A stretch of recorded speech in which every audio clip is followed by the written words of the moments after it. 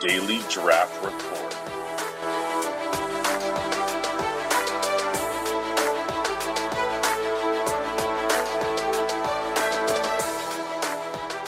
Set your DVR to record now. Welcome in, everybody. Happy Friday. This is the Daily Draft Report, your daily dose of prospect information for the NFL Draft, brought to you by Campus to Canton.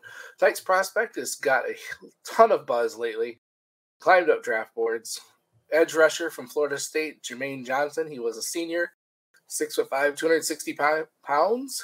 260 pounds. My guest tonight is Mr. Jack Brentnall. Jack, how are you doing today, man? I'm good, mate. I'm good. Yeah, good to be here. Excellent. I'm really happy to have you on here talking about this guy.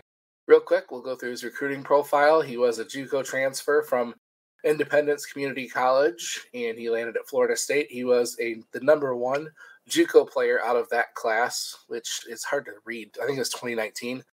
So some of this I have trouble reading on these 24/7, but I think he was 2019 JUCO class. 4-star guy. He had offers from Georgia, Colorado, Oregon, Arizona State. Everybody was going after him. Ended up going to Georgia for 2 seasons before transferring over to Florida State this last season. Didn't get a whole lot of play in Georgia last year, though. He did have 5 sacks in limited duty this year at Florida State. He had 70 total tackles, 11.5 sacks, a couple pass deflections, a defensive touchdown, forced fumbles, fumble recovery. I mean, he had just about everything. Just a wrecking ball at Florida State this last year. Jack, we're going to go ahead and get right into this.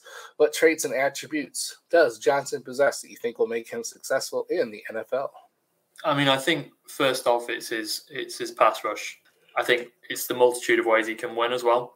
I think you can see he's got good speed. I mean, he's not an elite speed guy, but he's got good first step, good quickness. I think he can win by taking tackles on around the outside. I think his main way of winning though is through power. I'd say he's one of the best power rushers in the class. Got a really good ball rush.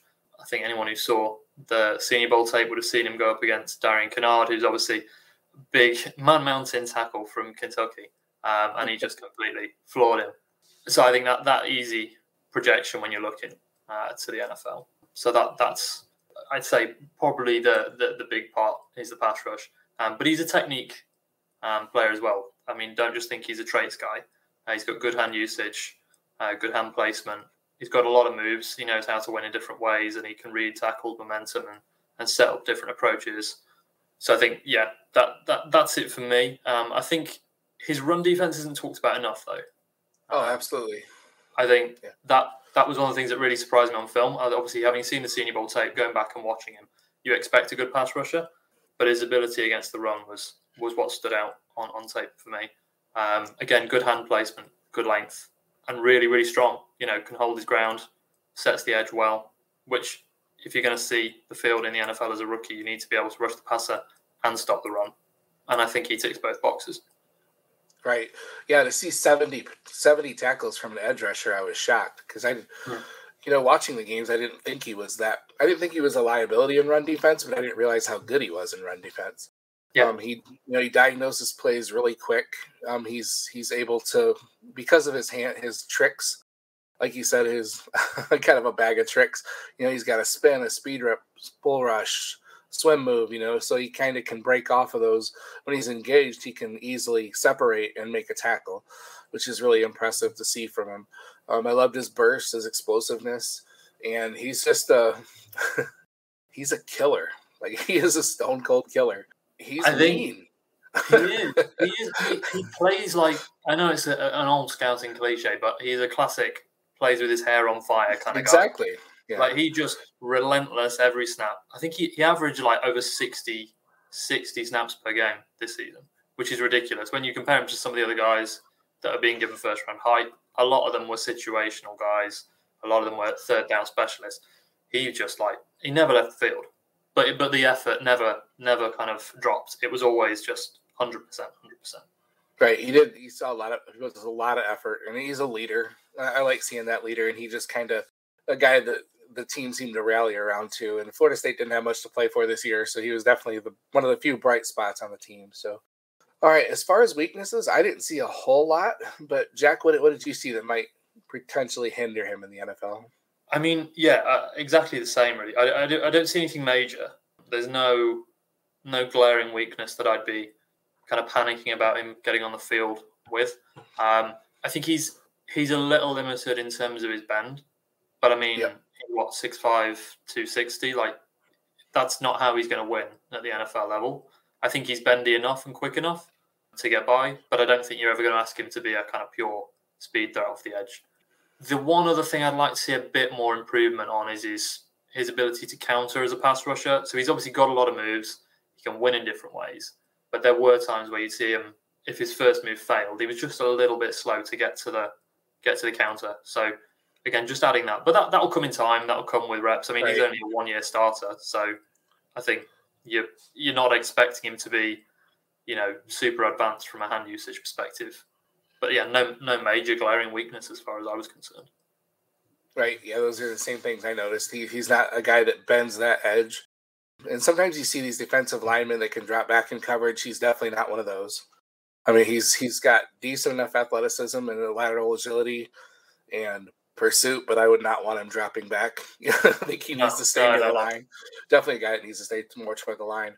I thought going into this that he was very inconsistent, but as I watched it more, maybe it wasn't as much inconsistent. It was the fact that he would just get swallowed up at times because he got so much attention from offensive lines, because he was basically the only thing at Florida State, it felt like. So I don't know. The more I watched it, I realized that maybe it wasn't as much inconsistency as I thought it was. So I definitely didn't question his effort as much after watching him more. But after the first try, I think you said it before show too, that the first time we watched through, it was just kind of, okay, he might be good. But then the second time you're like, oh, okay, he's better than I thought. Yeah, I think it's that ability to fight through all that extra attention. When you look at guys like, you look at the Michigan guys, you got Hutchinson on one side, Ajabo on the other. Teams couldn't afford to devote all their resources to one guy, whereas at Florida State they could, but he still produced pretty well.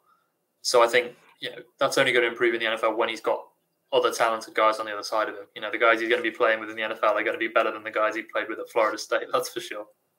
All right, and as far as the mock draft database, these are just mock drafts over the last 2 days.